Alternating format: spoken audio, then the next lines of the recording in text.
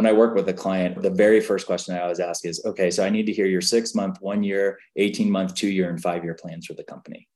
And people are sort of taken aback. And the ones that I work with are the ones who are like, okay, here we go. Here's what my thought is.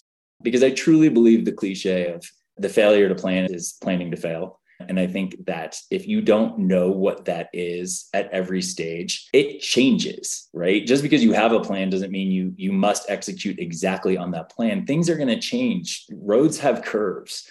But if you never have any idea where you're trying to get to, you're never going to have any idea which fork to take in the road.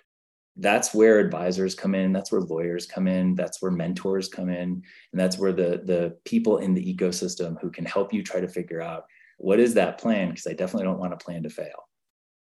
If people start thinking of their lawyers as a resource in that way, they're going to just end up with a much better relationship too, because what happens is they open up their needs, they open up their strategy, they open up all of the wants of the business and themselves to their lawyer, who's then able to start thinking about the business holistically.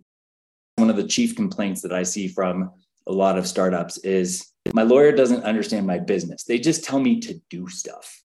So what are you looking for? You're looking for a lawyer who's thinking about your business, who's thinking about your needs, and who's thinking about how to strategize with you to make the law work for your business. If there's a box, sometimes you got to make the box into an octagon, because you got to figure out all the ways you can push it so that this business can stretch the way that it needs to, while still protecting the asset, protecting the people, and protecting the future of the company.